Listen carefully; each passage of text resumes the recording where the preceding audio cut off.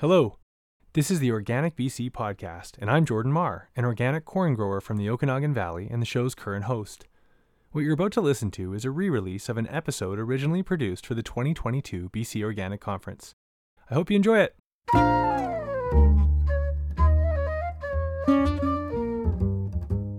This episode, Farmer and Verification Officer and BC Organic Conference Planning Committee member Jolene Swain talks to host Jordan Marr, that's me, about the permitted substances list for organic operators in Canada. This conversation is primarily for people who are new to certified organic production, but aims to be helpful for anyone who has struggled to interpret the list or understand how to avoid using restricted inputs in their operation. All right, that's it for now. I'll talk to you in a bit.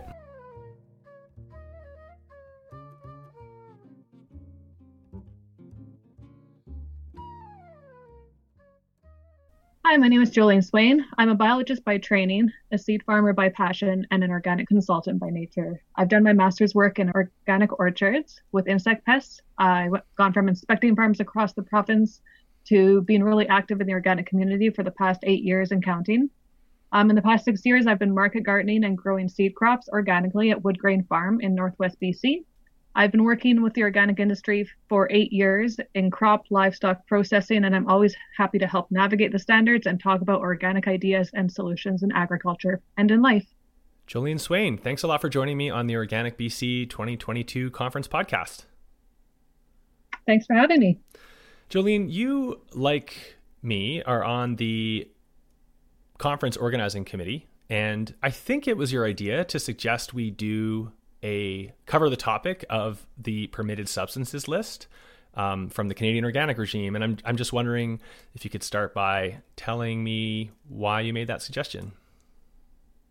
For sure. One thing I've found as an organic verification officer or inspector, whatever you want to call it, is that a lot of new operators feel very overwhelmed in the beginning about what they can and cannot use. So I see this all the time when I'm visiting farms, and even the more experienced operators can still hit challenges with navigating the permitted substances list and figuring out what inputs they can or cannot use on their farm or as part of the processing operation. So after hearing last year's podcast, I felt like kind of narrowing down into this topic could be a useful resource for new and existing operators. And I think you're right, and so did the committee. And so since we always like to be covering the standards in one way, shape, or form, when we have the conference, this seemed like one way to do so. So we appreciate the suggestion, and we're going to get going. But I thought maybe we could talk a little bit about your background as far as being a verification officer. So let's establish your areas of focus or expertise, Jolene. What systems do you inspect? I inspect most systems, so whether it's crop, livestock, or processing. I haven't done any maple syrup, and I haven't done a lot of organic honey or beekeeping operations, although I have a bit of experience there too. So my main expertise, just as an organic farmer, is definitely in crops, but we do raise some livestock, and I have visited quite a few livestock operations around the province as well as processing. So I'm fairly well-rounded as far as the standards go. And for any organic verification officer, the training always starts with crop.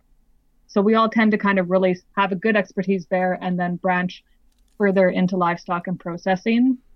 And that's because I think crop is really the foundation of the three. I mean, when it comes to livestock, it still really comes down to how are you managing your pasture or your hay field. So the core of the standards is in crop, but I am comfortable across all. Although even though I have been involved in organics for 8 years, the standards they're still there as a guide. So I don't know everything off the top of my head. And the great thing about having standards is that you can reference back to them. Yeah, I mean, the standards are pretty comprehensive. So I think there'd be I imagine very few people who could recite them. Except maybe Rochelle. I knew, yes. You didn't even need to say that. Most people listening will be from BC, and everyone was thinking except Rochelle Eisen. Exactly. You're a farmer too, Jolene, and I thought I'd also ask you before we kind of get into it. How is your farming informed your inspecting and vice versa? Being a farmer has definitely helped me help not necessarily help other farmers, but understand their processes. So knowing that there's things aren't really cut and dry. And as an example, I'll talk to people who are considering transitioning and they've interpreted the standards as being, very rigid and like, I need to know exactly how much of this input I'm applying per acre and have that documented. And I'll kind of be like, okay, well, hold on a minute though. Like, if I were inspecting you, I would probably see how much of that input did you buy? When did you apply it? Do you remember how many bags you applied? And we can probably figure that out, even if you haven't done the calculation beforehand. So just knowing that farming is there's a lot going on, and everyone's records are going to be a little different, and knowing just how to navigate them. So being an organic farmer has really helped me figure out other people's processes and how to make sure they can pass their audit. Okay, so Jolene, let's actually start talking about the permitted substances list. I think it's probably important for the beginners. I mean, this will be nothing new to people who have been certified already. But can you talk about the two major documents associated with Canadian certification, the permitted substances list and the general principles and management standards? Sure.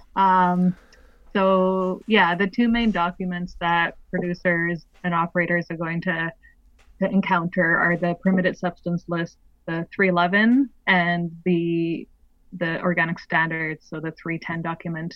And these are really not as intimidating as they appear. They're not super long. The sections that might be relevant to you aren't that hard to find. So I do really encourage anyone who's new to organics or interested in it to just download these documents and read them over.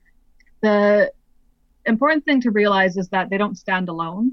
It's important to interpret the permitted substances list, but it often refers back to the standards. And I'm sure this will come up as we're chatting today. But the permitted substances list is interesting because it's very unique in Canada compared to our biggest neighbor, organic producing neighbor, I guess, which would be the United States. So the US standards are slightly different from the Canadian standards. And when it comes to permitted substances, rather than have a list of what you can use in the US, they have a list of what you can't. Whereas in Canada, what we have is this list of things that you can use. But of course, it's not going to be very specific.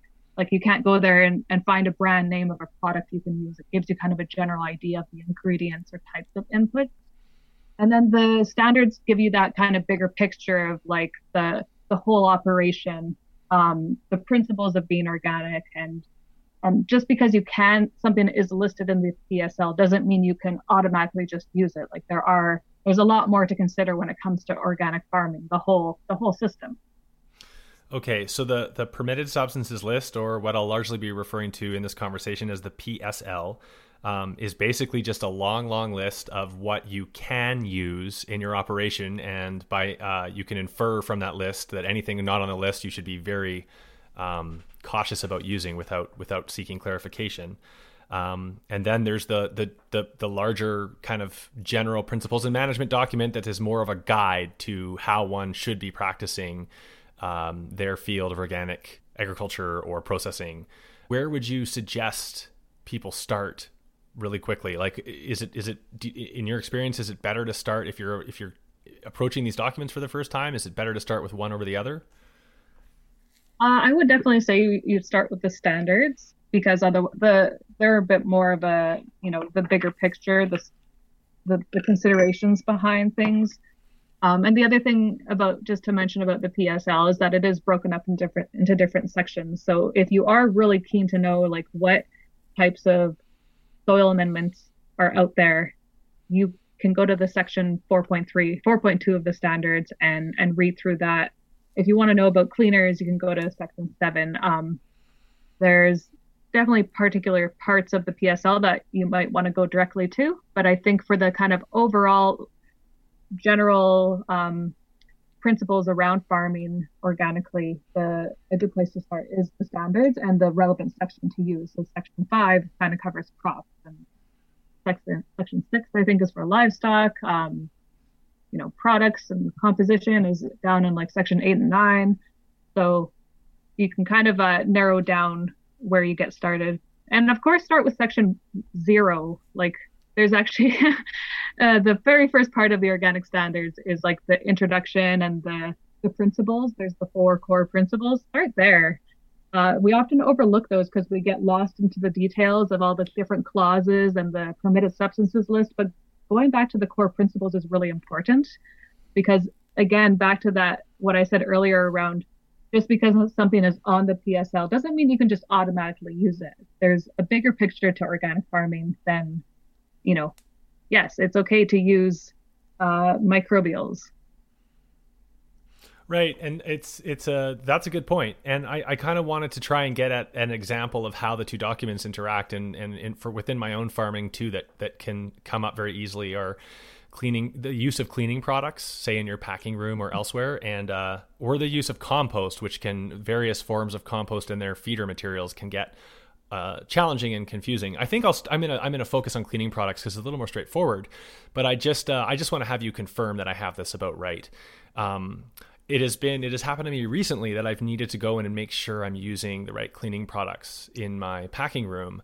And if you go straight to the PSL, as you outlined a little bit earlier, you're going to get a list of what you can use in your operation. But when I went and looked that up recently, I found that just something that is rote to someone like you, the use of the phrase removal event was briefly confusing to me. And that's where if you go over to the general principles in management, you get a little bit in the section related to cleaning products, you get a little bit of an overview of definitions and just like, again, general approaches. So you can easily get confused if you only go to one document. They're really meant to be used kind of together. Is that fair? Yeah, that's a really good point. And that is another good point that you mentioned is that list of definitions. A lot of it's really good to look that over as well when we kind of start with the standards and you're trying to introduce yourself to organics. What does commercial availability mean, and what is a removal event? So that's a really good point, and that's a good example of how they do work together. The other main example I find, which comes up a lot, is let's consider a pest management product. People might critique organic for, say, allowing a certain substance. Oh, well, organic growers can use this. And it's like, well, they can only use it. They may be able to use a certain product, but only under particular circumstances. So when it comes to, say, pest management, section 5.62 in the main standards and 310 is pretty explicit about, like, have you tried everything else first? Do you have good cultural practices? Have you, done your due diligence and tried to manage the pests as best you can, and using an input is the last part. So I think that's a really important part where they kind of work together. Like, even though you might submit a product to your CB and say, like, hey, can I use this to get rid of this pest? They're going to say, like, well, have you tried? What else have you tried? And they could say no. Like, well, no, try harder. So how frequently, or have you ever had to highlight during an audit that someone has used something that the PSL says is permitted, but the way they've used it is not in accordance with the larger goal of the standards? Yeah, absolutely. And I mean, keep in mind, of course, like, VOs do not make decisions or provide recommendations. They just kind of have to communicate what they've seen and observed on site. And then it's up to kind of the certifying body to make a decision based on that. So I just want to also kind of clarify those roles. Yeah, I mean, it's worth emphasizing that verification officer are really neither kind of sort of judge, but definitely not jury or executioner. You're just passing on aspects of your audit to the operator's certifying body, and then a committee out of the certifying body makes final decisions on how to act on what you've seen.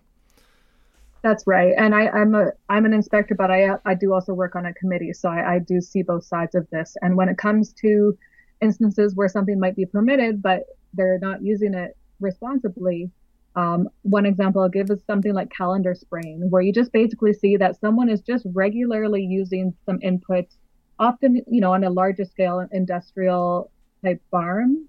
You'll see, the very consistent, pest inputs, whether it's BT or spinosad or some other sort of just rotation of pest inputs, and then you have to kind of stop them and be like, whoa, like you have used a lot of inputs, and it just seems like you're not actually managing the core of the problem here. These are tools to use when you really need them. They're not there to just kind of use on a regular, ongoing basis. Right. So I kind of want to return to this larger kind of notion that we're circling around, which is you can't go to the PSL, see that something is permitted, and then just like go and use it willy-nilly from there. You need to look for all of the context that exists in either one or the other document if you don't want to run afoul of the regulations. Let's start digging in a little more into the PSL itself. So as you mentioned, there are different sections that some of which will apply to an operation and some won't, which is one reason not to get too intimidated when you see the length of the document. But if we start, a good one to start with is the crop production section, just because another nuance of the PSL that is very important to pay attention to is that in some or all of the crop production section of the PSL, when you see the list of substances, you see one column naming the substance, another column that naming the substance that's allowed for use, another column adding any clarification, like if there are any exceptions or anything like that. And then there are two more columns that divide the reason for use into soil input or amendment, or that's one column, and the other being like a crop production aid. And I just thought it was worth highlighting because this exists in different forms elsewhere in the document as well, that you've really got to pay attention to those columns because it gets at what you were saying to a minute ago, that often something may be permitted, but only in certain circumstances. Yeah, absolutely. So new to the 2020 standards are these two columns. There used to be in two separate tables, but there's so much overlap that it's really great to have them together now. But it is still important to look at which column something lands and if it doesn't land in both. A good example of that is, in mushroom production, a soil amendment may not really apply because you're not necessarily growing mushrooms in soil, you're growing them in a substrate. And soil is very different from a substrate. It's a living, kind of breathing thing. And whereas substrate can be a fairly inert substance. So they're the two different environments, and so different regulations apply. And this is another example of where you have to go back to the main standards, 310, and check your section on mushroom production. So moving on a bit then, I know one of the topics or subtopics that comes up with regards to the PSL all the time is it seems like every operator wishes that they could just be looking up the brand names of things, because one source of confusion is that let's just focus in this case on soil amendments. There's lots of soil amendments that are primarily marketed as a brand name. And you won't go into the PSL and find brand names. So could you expand on that a little bit and how best to approach this issue when there's a specific branded product you want to use, and how to ultimately figure out if you can use it? Yeah, that's a really, really good question. And I think that's definitely you really identify kind of that big challenge that especially new producers encounter is it's just very overwhelming. They can't just, it's not a list of like, hey, sunshine mix is allowed and, Miracle Grow mix isn't. It's very much tells you, oh, but peat is allowed and perlite is allowed. Yeah, so the problem with brand names is, they're not listed there. So you have to kind of know the ingredients, and you have to think about what types of products you might need for your organic business. There are a couple of resources out there that do provide more specific lists, and so we may as well get right into that. The main one that people are familiar with is OMRI, and there's two other kind of more Canadian-based lists that are public, which is ProCert and EcoCert. They're all great. They're great resources to go and check out, but the important thing to remember is that it's still up to your CB. So just because a product is on any of these lists doesn't mean you can automatically use it. OMRI is an interesting one because a lot of the products that are approved to the US standards, which don't always translate to the Canadian standards, and it doesn't automatically mean you can use them. Some things are OMRI core, so it's a pretty good chance you can use it. but you still have to check with your CB. Okay, I'm going to stop you there because you covered a lot that I want to kind of unpack. Okay, so Mm-hmm. in talking about OMRI, ProCert, and EcoCert, what you're referring to are these essentially organizations or bodies that do a lot of the heavy lifting of reviewing potential inputs for use in organic systems. And when these different organizations are satisfied that they're appropriate for organic systems, they'll put their stamp of approval on often it's in the branding. You'll see, for example, the OMRI logo all over the branding of different organic inputs. But as you also mentioned, that does not equate with being on the permitted substances list, or that any operator can use it. From there, you need to be checking with your certifying body. Ultimately your certifying body is what has a final say on whether a product can be used. I also want to say, so I'll just touch in. Is that fair? Did I summarize that fairly? Yeah. Okay, and Carry then on. you also mentioned NOPCOR. So NOP stands for national. Acronyms. It stands for National Organic Program. That's what they use in the States to just as an acronym representing the overall National Organic System, NOP. And in Canada, we use COR, Canada Organic Regime. So as you were pointing out, Jolene, if you happen to see a stamp from OMRI that says OMRI COR, you could be slightly more optimistic that it's going to be allowed, but you still have to go and check with your certifying body. That's right. And the thing to keep in mind is that places like OMRI is like a third-party reviewer. So often the manufacturer will submit their ingredients to OMRI, and they won't be publicly available because they're proprietary. They want to keep their recipes secret. So the OMRI provides kind of the service of reviewing a product to the standard, so that the CBs and operators can kind of have a bit of a resource, I guess, that way, and the manufacturers can get that stamp.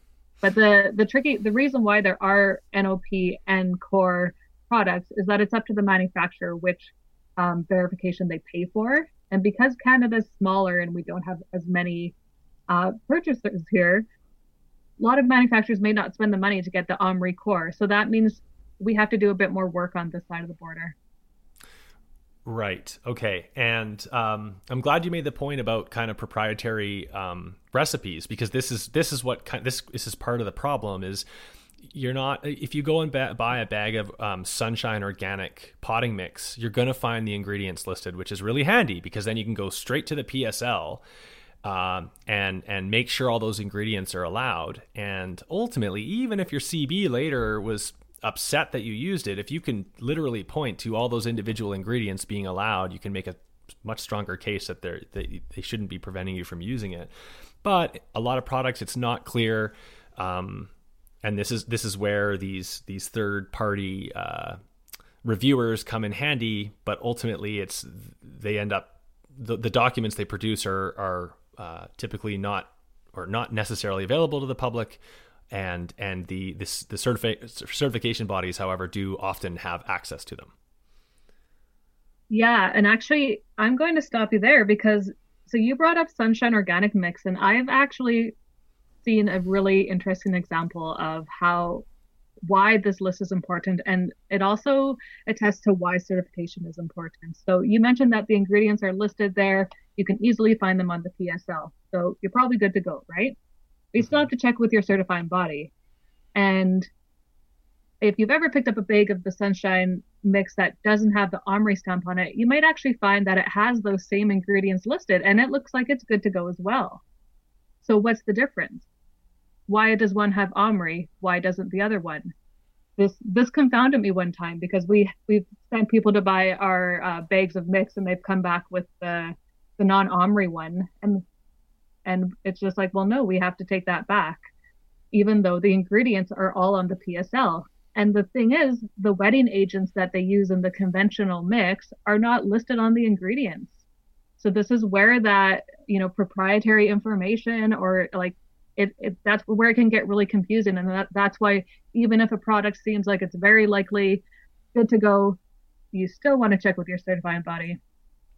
And this is where it's probably useful to point out that it is so common. I can just say from being an operator myself that you're often encountering a product you want to use right when you need it. Yeah. But you're very rarely going to be able to get an answer from your certifying body like 5 minutes late after you've emailed them while you're standing in line at the store. So it's important to plan ahead. If you are a new organic operator, yeah, this is one adjustment you have to make is you need to be planning ahead because the use of essentially off-farm substances and inputs in your farming system or your processing system, this is kind of gets at the core of the regulations in a lot of ways. This is where VOs like you, Jolene, spend a lot of your time. Yeah, and or certifiers. So that's a really good point. An input review, even if it is very straightforward, it can take a lot of time to come back because there's often more than one set of eyes on it. Two people have to approve it and agree with the decision they're making, and it can take a lot of time. So, Jolene, I wanna spend the balance of our time together talking now more like focusing on the context of in an operation, be it a farm or processor or whatever.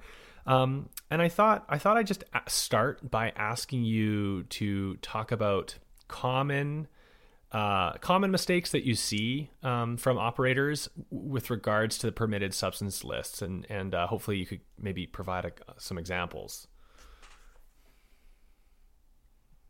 Yeah, that's a really popular question I get when I tell people I work in organics and I inspect farms. They want to know like, so like what are people doing wrong? When do they like uh do they are they who's cheating? Who's have you ever caught anybody doing anything? And I would say the most common mistake is generally just using a product without having run it by your CB, so not having it kind of on your input list.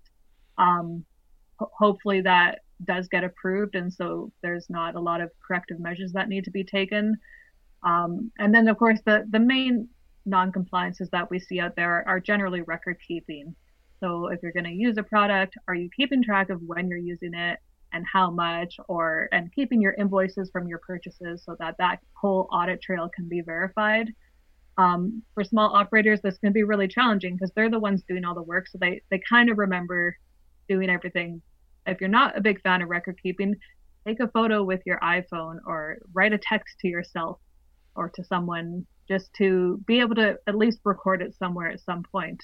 But I have even used like iPhone pictures and text to like go back and record like how many bales of hay did you pick up that day. It's a good question around like which what non-compliances and mistakes are out there. The other one you brought up was cleaners. That one is such a headache. uh, as you mentioned, like I think because it often kind of comes up, maybe not at the right time, where you might be using something thinking it was totally fine, and then someone might come in and be like, actually, no, I think you need to change that cleaning product. There have been changes with the new updated 2020 standards that I think make things around cleaners a lot clearer. And so that does come up. And the other thing that's come up a lot around the PSL lately with a pandemic going on are hand sanitizers. So all of a sudden, everyone has hand sanitizers at their booth or in their packing rooms or in the processing areas, and that's a direct that could be a directly food contact surface. If you're using hand sanitizer in your hand and not wearing gloves and you're touching the organic product, that needs to be on table 7.3 in the PSL, which, as you had mentioned earlier, that's the list where a removal event isn't necessary. So you've identified cleaners as being one tricky area. I know I'm right in saying that the use of off-farm compost manures and feed materials for compost is can be really confusing and tricky for people. Is that right? Yes, absolutely. So when it comes to compost and manure, those are ones that we definitely spend a lot of time on. If you are making your own compost or manure on farm, then that's great. You should, you need the appropriate records. You need to be using the appropriate um, ingredients. But if you're getting it from off farm, you need to do a lot more digging and get a lot more information from the manufacturer and who you're getting the product from, or whether it's a livestock operator. You need some things in writing. So talking to your CB about what information to get. A lot of them provide some like letter templates that you can take to the farmer and be like, can you sign this and agree that your animals can turn 360 degrees? Or can you verify that your compost reached these temperatures for this amount of time? Those resources are out there, and those are the kind of things your CB can, I think, help you with. And as we had talked about before, VOs and CBs aren't necessarily the most helpful at times, and it's not really their role, and they can't make recommendations and guide you. The best thing to do is to talk to other organic growers. I wanted to say, you mentioned hand sanitizers, and I think that's a good example of, like, I would imagine another area of non-compliance is often truly by accident, and it's when it just something comes up that it didn't even occur to people to think about. So if I'm going to add an organic amendment into my beds before I plant, like, I'm going to be thinking about that. Like, oh, I have to document this. I have to make sure I can use it and all the rest. I think there were a lot of us who, as soon as the pandemic set in, just went and grabbed for any hand sanitizers we could without thinking about how that the fact that that was now going to be on our hands or on our wherever, and potentially coming into contact with our product, and therefore we needed to know what was in them.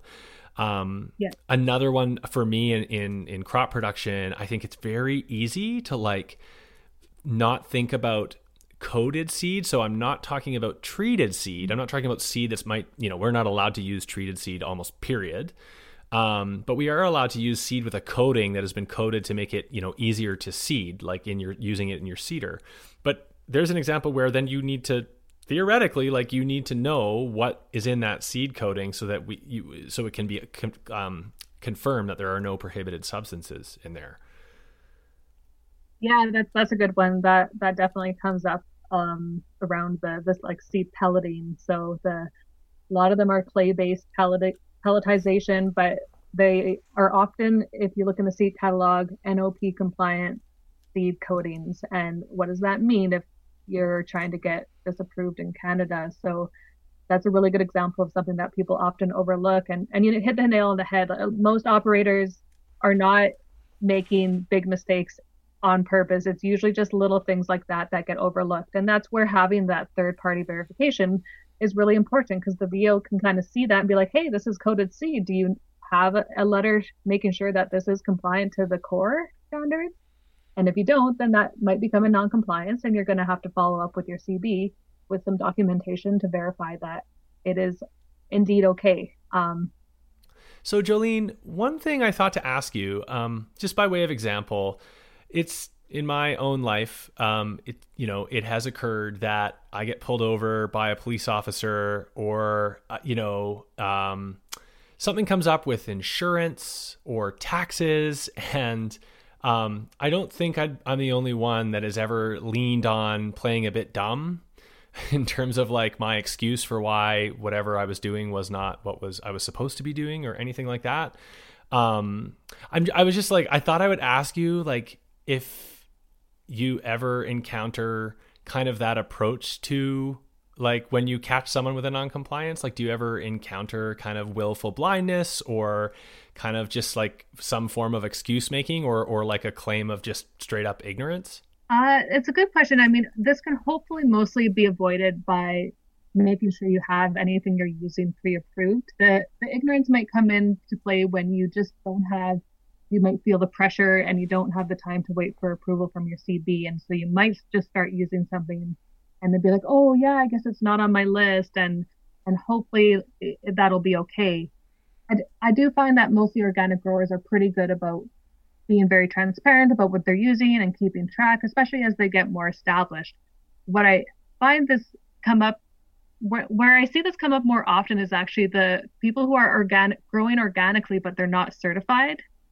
And I'll give you a good example of this. I was listening to the radio and I heard a farmer on the lines talking about how, they've been organic since before organic was a thing, which is a very true statement. The organic movement started very organically here in BC before there was all these standards and third party verification. But a comment he said really caught me. He said, we've always grown organically and we only used Roundup when the thistle got really bad. And that is, to me, like the difference between being certified organic and thinking that you're growing organically. So while these standards are very difficult to navigate at times and feel a bit overwhelming, we have a great community out there and they are there for a reason. So I'll leave it at that. Totally. I mean, it gets at the actual point, like the direct point you made, but also that's why we have things like the two main documents, the general principles in management and the PSL that we spent so much time talking about today, because blind spots are going to exist, and so that's what third party verified system like the organic system is meant to do. It's meant to help you identify and in those blind spots and avoid making mistakes that you had never really thought about. Yeah, that's right. We're human. We're going to make mistakes. As long as we kind of do our best and try to follow the standards and hopefully catch any mistakes before they become major, then hopefully we can all grow together and have a keep the organic community strong and connected. I wanted to ask you, just broadening out again and thinking especially of a newcomer to being certified. Can you talk about how, like, when a non-compliance happens, what is typically the consequence for an operator? Because, this gets stressful to, when you think about all the different potential pitfalls and mistakes that you can make as an operator.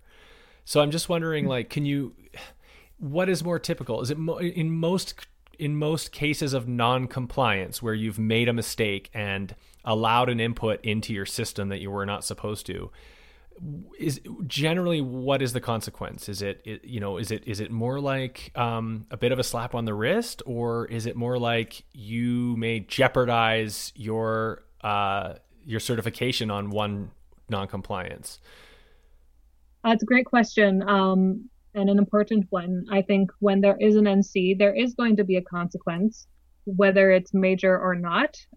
If it's a minor issue and it's not affecting the organic integrity of the final product, it might just be a matter of updating your protocols and explaining why this came up and why it was an issue and what you're going to do to fix it. It's really up to the producer to present to the CB what they're going to do better and why that happened in the first place. If it's something major that, you used a prohibited substance or, this was the seed was coated, but it was a treated coating, then it's a little more, important. You apply a prohibited substance to your land and you basically have to start that chunk of land over. It could mean going back into transition for a part of your property, when it comes to production. For processors, it might be recalling some of your product. It's pretty serious. We don't see that a lot, but it does happen. So there are consequences, but hopefully it's something.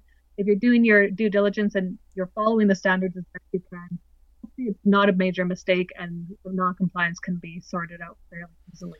So I'm inferring that where it could be more of a serious consequence is when it could be considered that the prohibited substance you've introduced could be considered to be lingering in your farm ecosystem.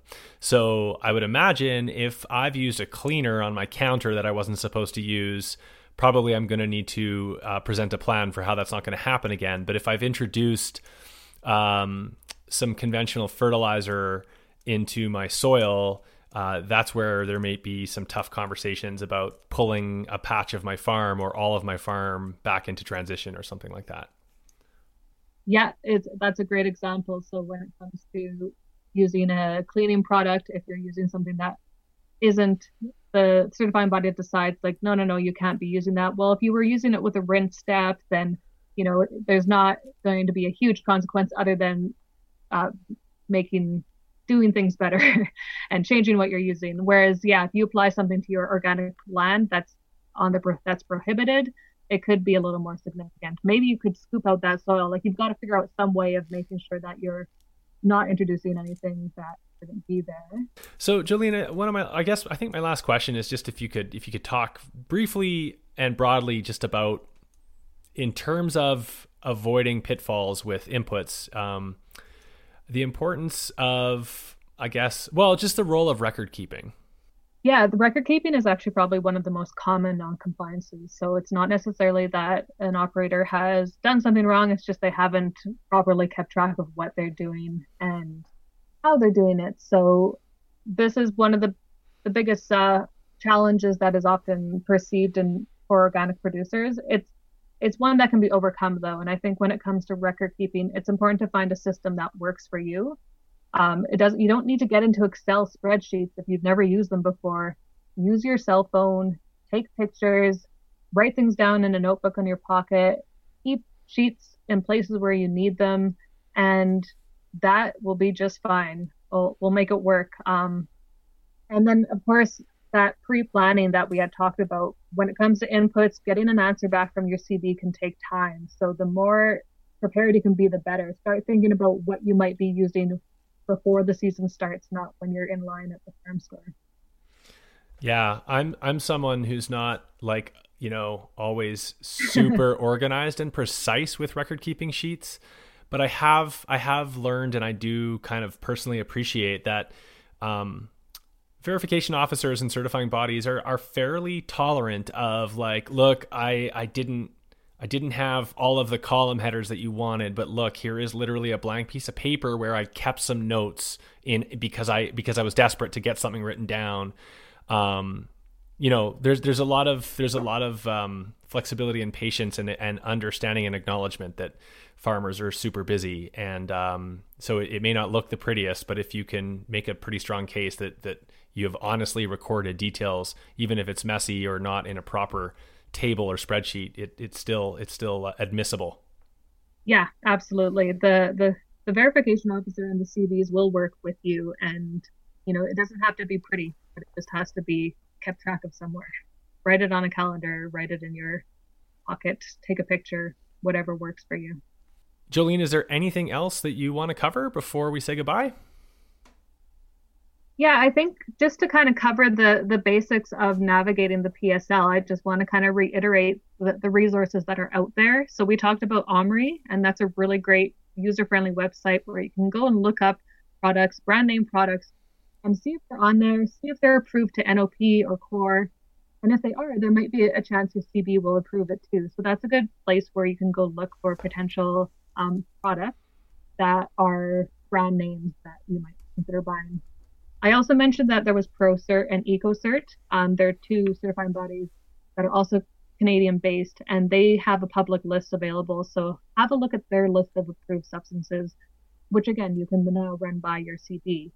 And then finally, I'd say the most important resource that is out there is talking to your fellow organic farmers.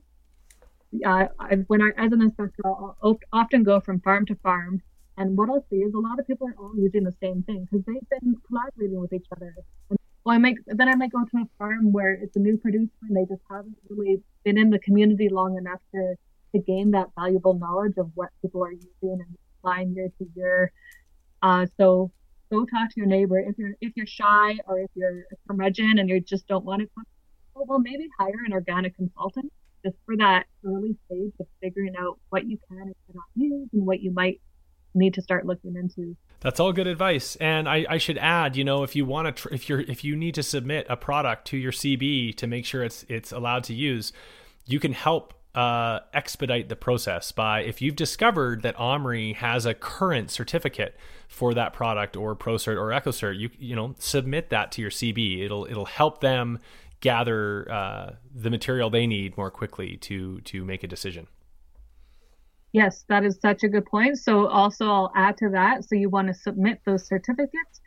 If it's any kind of product that has an SDS, submit that and also submit the label of the product so that the more information you can give the CB off the bat, the better. If you just submit a picture of the bottle and it doesn't have the ingredients listed and the SDS isn't there, it's gonna take way longer. They're gonna send it back to you and ask for more information. This especially applies to things like cleaners and detergents. They need to see those ingredients a lot of the time. SDS being a safety data sheet. That's right. And just on the note of cleaners, while we're talking about it, and because I think this one's often a confusing one as far as inputs go, a good thing to review that's in the new updated 2020 standards is the section on detergents, soaps, as surfactants and wetting agents. Have a look over those because when it comes to detergents, those ingredients are not listed in the PSL, but there is a section for detergents. And what is really important when it comes to some of these products is their biodegradability. So when you're overwhelmed by these cleaning products and what to use for soap, one thing to keep in the back of your mind is it biodegradable? Because then there's a pretty good chance if you can show that documentation to your CB, it might be an okay product to use. Jolene Swain, thank you so much for taking the time to come on the Zoom and explain the PSL to us. I'm sure many listeners will really appreciate it. Thanks, Jordan. Thanks for having me. I'm happy to chat inputs and all of that anytime, and hope to see some producers at the conference this year. All right, that's it for this episode, everyone. There's not much more to say, so we'll finish things off with my 4-year-old son, Levon, reciting clauses from the Canadian Organic Standards General Principles and Management document.